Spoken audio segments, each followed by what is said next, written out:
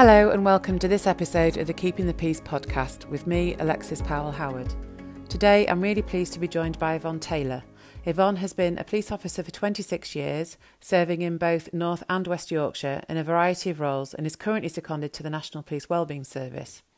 Yvonne has a particular interest in shift work, driver fatigue and performance impairment, along with overall well-being. And she has completed her doctorate entitled Shift Workers, Fatigue Driving and the Impact on Road Safety, an investigation involving police service employees.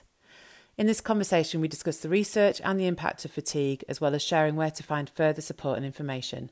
I hope you enjoy this conversation. You're listening to the Keeping the Peace podcast, produced in collaboration between Oscar Kilo, the National Police Wellbeing Service, and Fortis Therapy and Training. Hi, Yvonne. Thanks for joining me today. Hi. Hi. Yvonne, now you've had 26 years of service in the police. So tell me a bit about how you became a police officer and, you know, what kind of took you down this path for the last 26 years. It's something I'd always kind of been interested in, but I did a couple of university courses first. And then when I moved down to Yorkshire, I started looking at it again. Initially joined West Yorkshire Police, served 10 years there before transferring over the border to North Yorkshire, did another 13 years there and then went back again the other way, back to West Yorkshire. So you moved around then for a while. Yeah. And you've done a big kind of variety of different roles, haven't you, in that time? Yeah, I've pretty much always been in uniform positions, but I've done a fair few different roles. Patrol, I've spent a lot of my time in roads policing. Initially, I thought I would just be a roads policing officer for all my service. That's where my interest was. But then started looking at other things, looked at promotion and worked in partnership roles, in a staff officer role, custody policies and procedures, trying to keep custody safe for detainees and that sort of thing. So yeah, a few different things along the way. Yeah, varied, really varied. Yeah. And when you talked about roads policing, what was it about that you thought you would stick with, until you kind of moved from that position? I was just really interested in it. I was my first degree was kind of based around mechanical engineering. My master's was in biomedical engineering science, which is biomechanics of the body and wheelchair adaptations and various things like that. So I've always kind of been interested in mechanics and the mechanics of humans as well. So roads policing and the kind of collision investigation side of things and what happens to us, to bodies in collisions has always kind of interested me. So yeah, spent a lot of time in roads policing. There's a lot of fascination there about all of that kind of what makes everything work, I guess. That's what kind of sounds like to me. Yeah, that's kind of it. Yeah. So you've been seconded to the National Police Wellbeing Service. How long have you been seconded for? How long have you been doing something? I've only been with them just coming up for a year now. Right, okay. And what's your role within Oscar Kilo? So my role there is mainly to lead on all the various sleep and fatigue projects that we do. My PhD was in shift work and driver fatigue amongst my colleagues.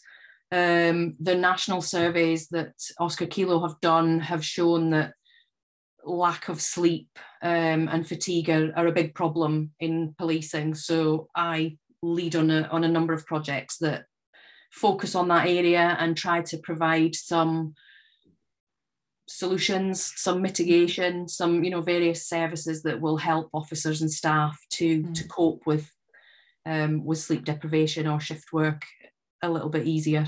It's a fascinating subject, isn't it? Because sleep is something that we absolutely need on a kind of rhythmic basis to kind of keep us well and help with our recovery. And obviously I work at it from a mental health perspective and emotional wellbeing perspective in terms of the training we deliver and the therapeutic work.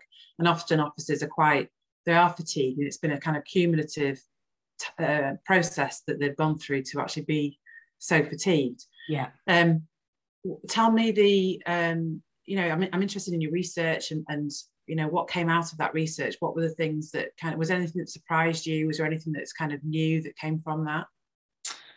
I was surprised at how much my colleagues trusted me and how much they spoke with me and gave me what I felt were honest answers in some of the questionnaires that I did, and some of the studies that they helped me with.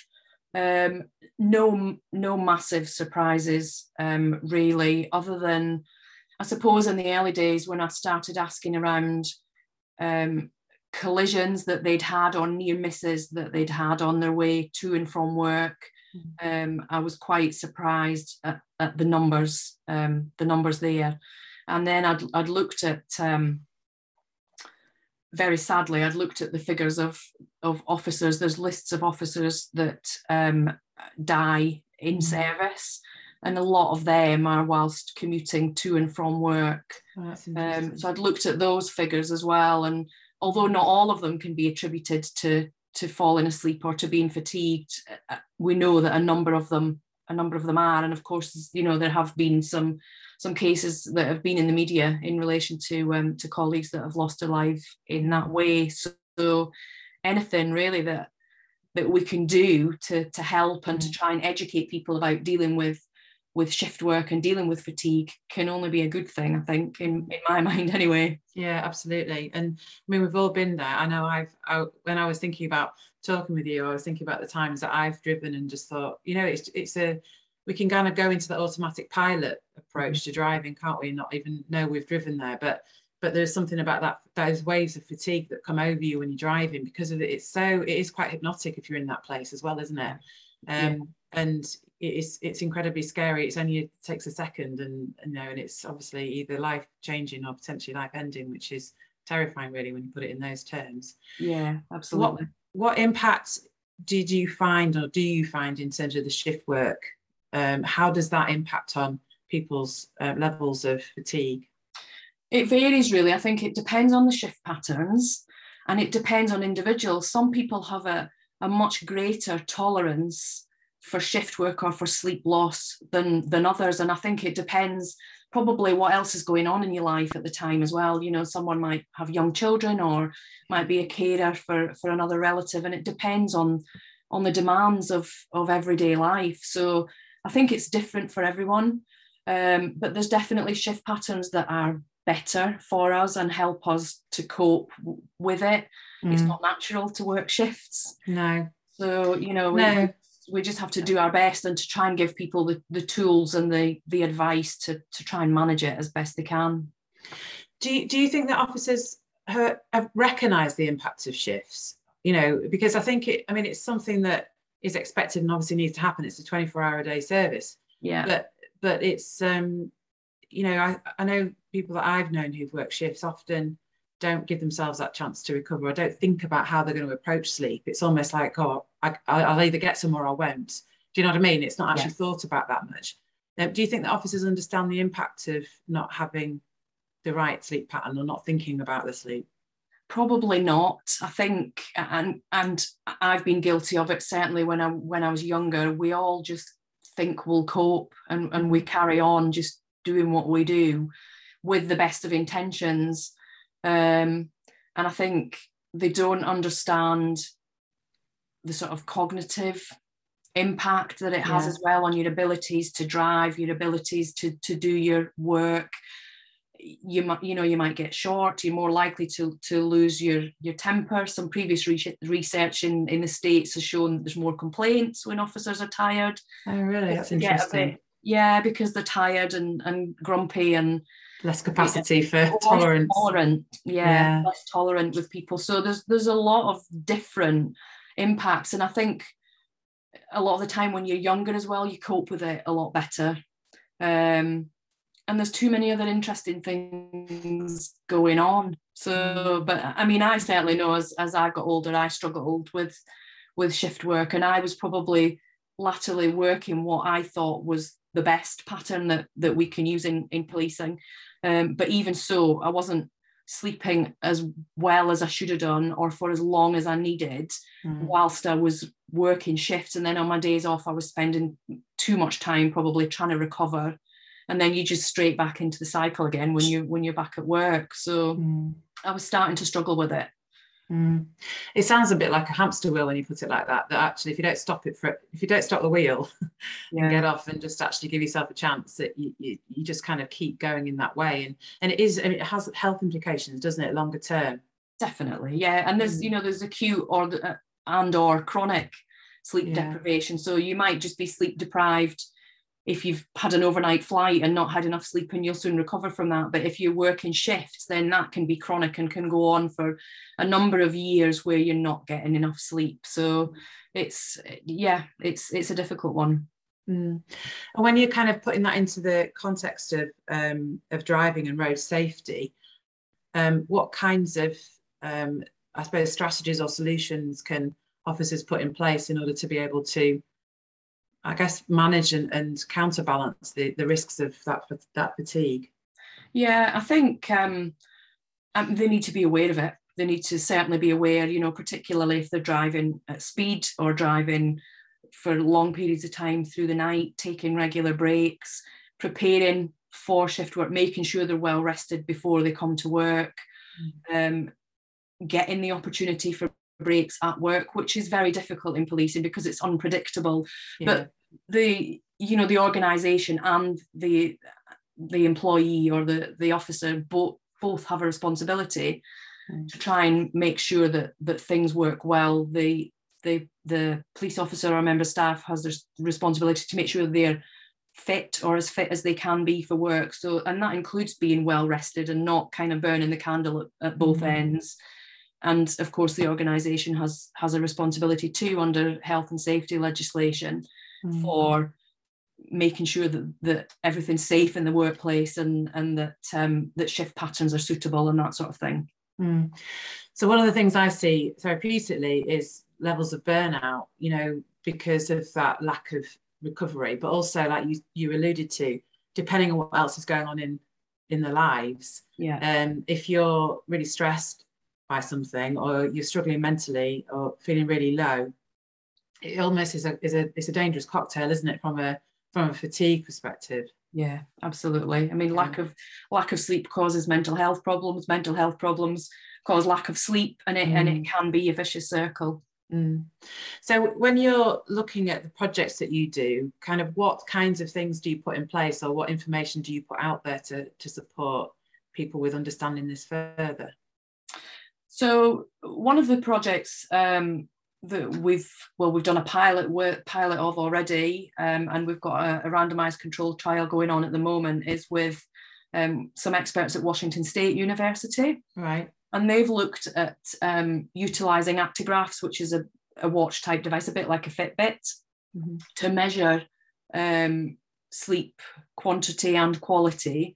They'll then deliver a training session, which is fairly brief. It's only about an hour's training session in terms of sleep hygiene, health, exercise, diet, those kind of things. The officers will put that into practice for a period of 4 to 6 weeks, and then they'll wear the actigraph again. And so they can compare the before and after, if you like, as has the education and putting that into practice improved. And certainly in the pilot study, that did improve sleep quality and quantity. Brilliant. Reduced the sort of burnout effects and post-traumatic stress symptoms as well, hypervigilance, those kind of things. There was a reduction in those symptoms, which is great. So we've got a randomized control trial ongoing with that at the moment as a follow-up, and we'll see what the results of that show. We've had another study that has just concluded in relation to sleep disorders, which again has had an educational element to it. And then officers and staff have had the opportunity to go on and complete a series of questionnaires, really, that validated questionnaires in terms of sleep apnea, burnout, insomnia, shift work sleep disorder, those kind of sleep disorders, to see if they may be at risk. And if they are at risk, then a letter is automatically being generated for them to take to their GP for further investigation. And we've got some webinars and a better sleep toolkit that's available via the website at the moment as well, which has been done by Dr. Sophie Bostock, and this is the second series of webinars that she's done for us as well, and that's all based on feedback from the national survey, from her own feedback that she's received from the first series. So different topics again in relation to that, with dealing with children, with menopause, with night terrors, lots of different topics, which whatever is relevant and current, and officers and staff have asked for. So there's a number of things ongoing. Yeah, it's a huge area, isn't it? We take for granted that we should be able to sleep, and that is just what we have to do. But actually, in my experience, it's the first thing that people struggle with when things aren't going well, or if they're out of the rhythm of that they need. And I suppose when you're talking about things like sleep hygiene, just for those people who are listening, what do you mean by sleep hygiene? I just mean things like having a sort of wind down routine at bedtime. If you're not a shift worker, having sort of regular bedtime, wake up time routines, closing the curtains, having blackout blinds, making sure that the bedroom's not too hot, not too cold, just those kind of things that just generally help you prepare for sleep and help the sleeping environment be the best that it can be. It's like sleep training, isn't it? I always think about it in terms of like when you've got a baby and you're trying to free sleep, and you put the routine in place, so the baby knows what's coming next, and it's almost like a kind of it's the ritual, isn't it, of knowing that's the next step, and then now we do this. And it's the same for adults. We need that kind of time to unwind. And I think things like shift work, but also things like mobile phones, which are on 24 hours a day.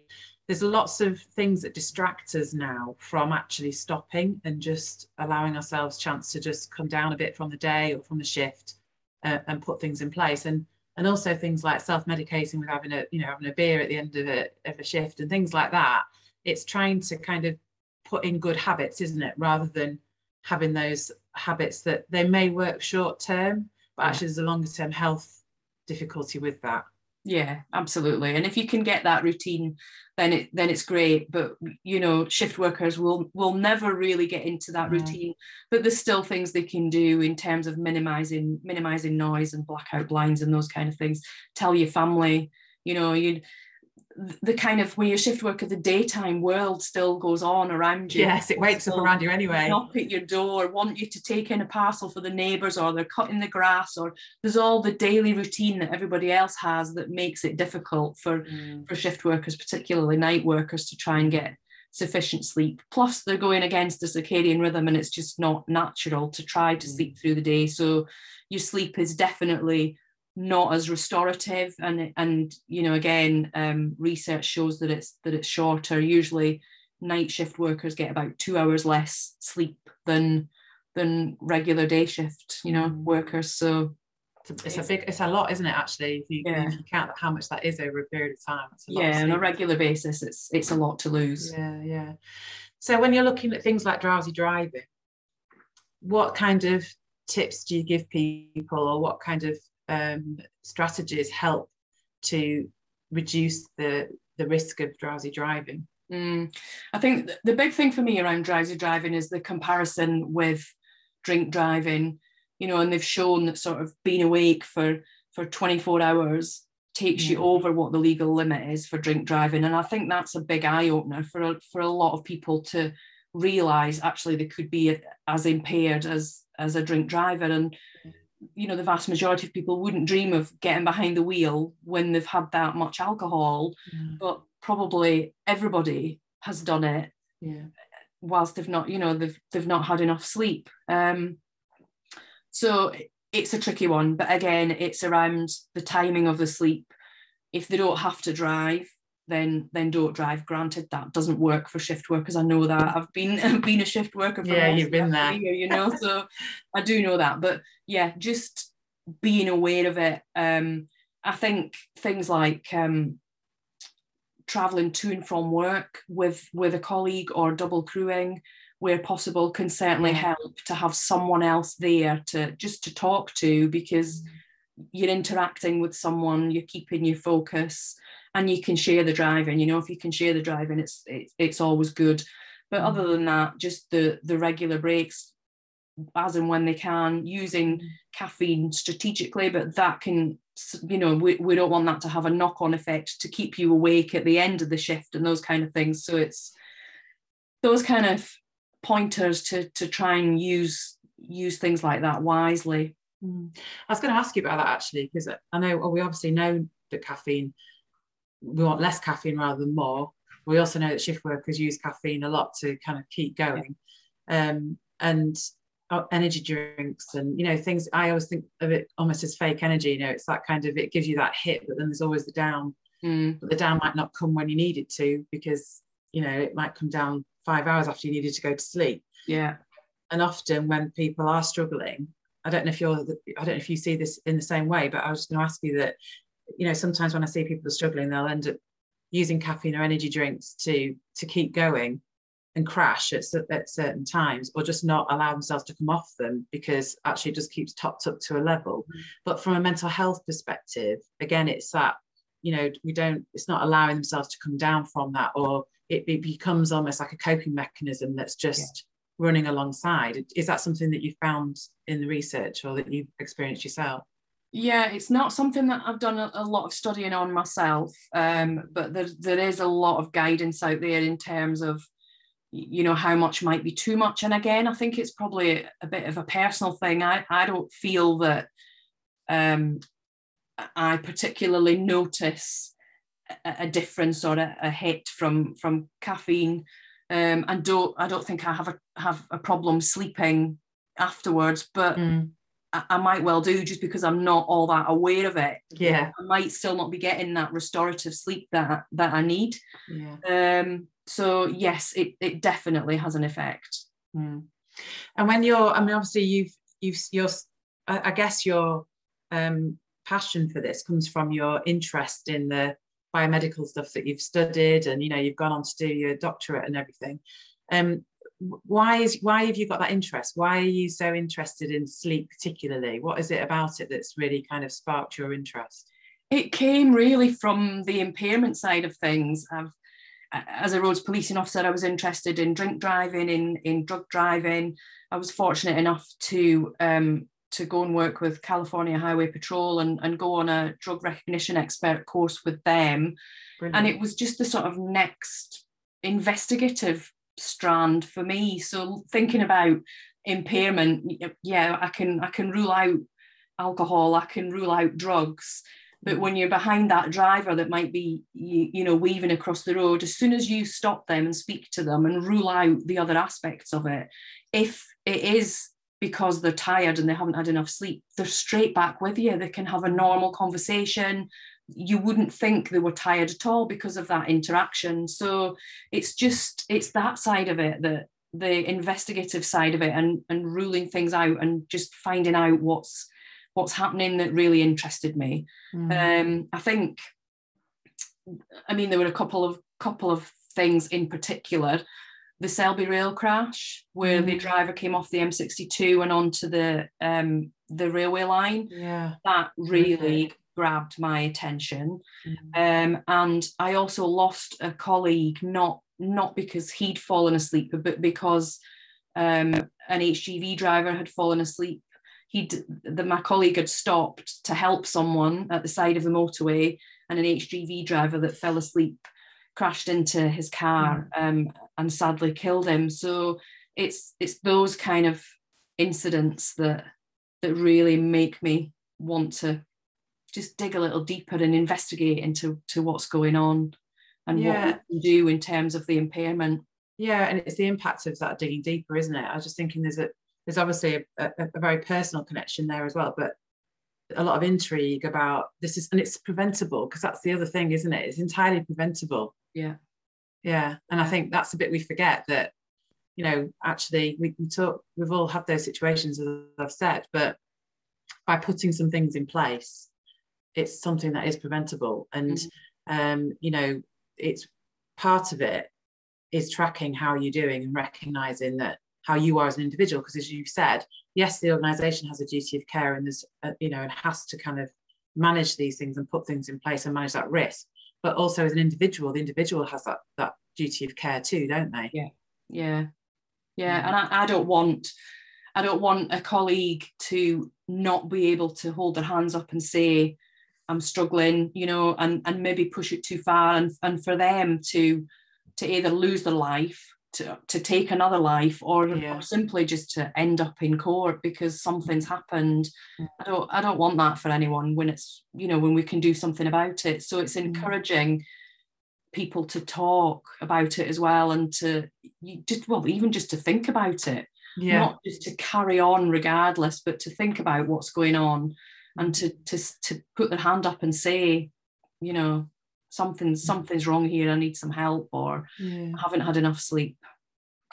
And I guess also not to see it as a kind of, because I think being tired can sometimes be a bit of a badge of honor as well. It's like, oh, I'm really busy, I'm really tired. There's a lot of language around being tired, isn't there now?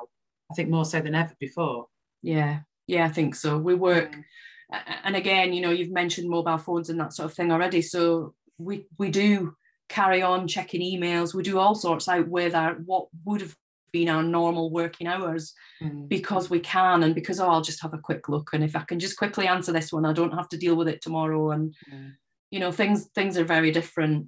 So it's about putting boundaries in place and actually having that kind of cut-off point, and being able to give yourself that space as well, that just because it's there, you don't need to automatically respond. You don't need to actually be checking everything all the time outside of those working hours. It's having that switch off time, isn't it? Definitely. We definitely need time away from work to properly recharge the batteries. So just before we finish, what would you say, I'm putting you on the spot here, what would you say are the kind of top tips that you would give people if they're listening to this and thinking, oh my God, that's me. I'm trying to keep myself going with caffeine, or I'm absolutely knackered all the time, or, I've got a busy home life, and, all these things. What would be your kind of top tips? I won't give you a number. I won't put you under that pressure, but what would be your top tips, do you think? There's lots of things, if someone needs some support, then they need to reach out and get that support for whichever strands they need to look at, whether that's via a line manager or via someone else. Don't be frightened to put your hand up and say you need help for anything, because there's always someone out there that can help. Have a look at the services that are available via Oscar Kilo or via individual forces. There's lots of good practice out there, and it's just a case of finding it. We don't tend to, I suppose, pay much attention to it until we absolutely need it. So ourselves at Oscar Kilo and also forces are constantly putting information out there, but I suppose you filter it out, and there is a bit of information overload as well, because there's so many important messages, and if there's so many important messages, actually which one is important?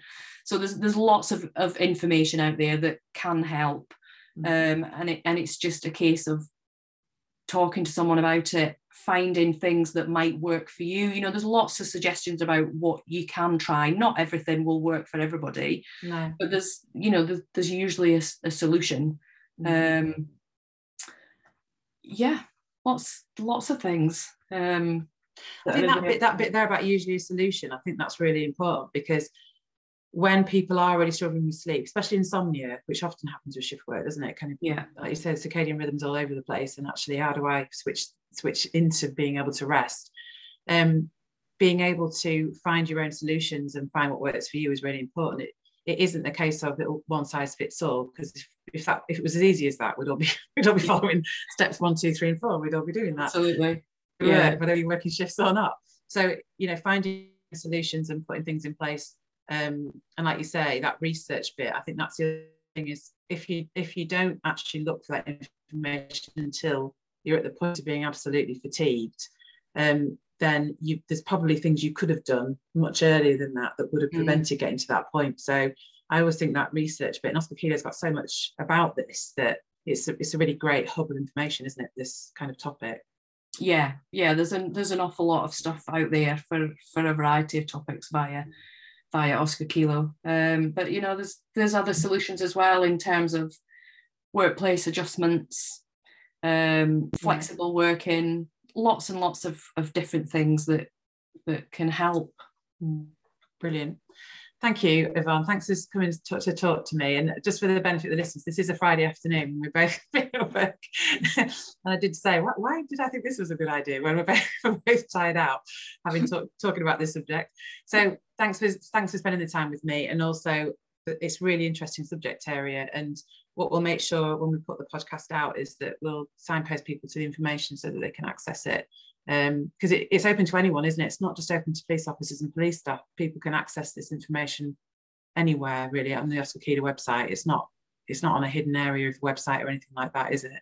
There's a lot of information that's freely available. There are some things that are specifically for staff and officers, but there is a lot of information there that's available to anybody that goes looking for it or stumbles across it. Good old Google search, that's what we need. Yeah. All right, thanks ever so much, Yvonne. Thank you. Thank you for listening to the Keeping the Peace podcast. It's available wherever you listen to your podcasts, and if you subscribe, you'll be notified of the next episode as soon as it's available. We'd love to hear your feedback and ideas for future podcasts, so please do comment or get in touch on our social media platforms for either Fortis Therapy and Training or Oscar Kilo.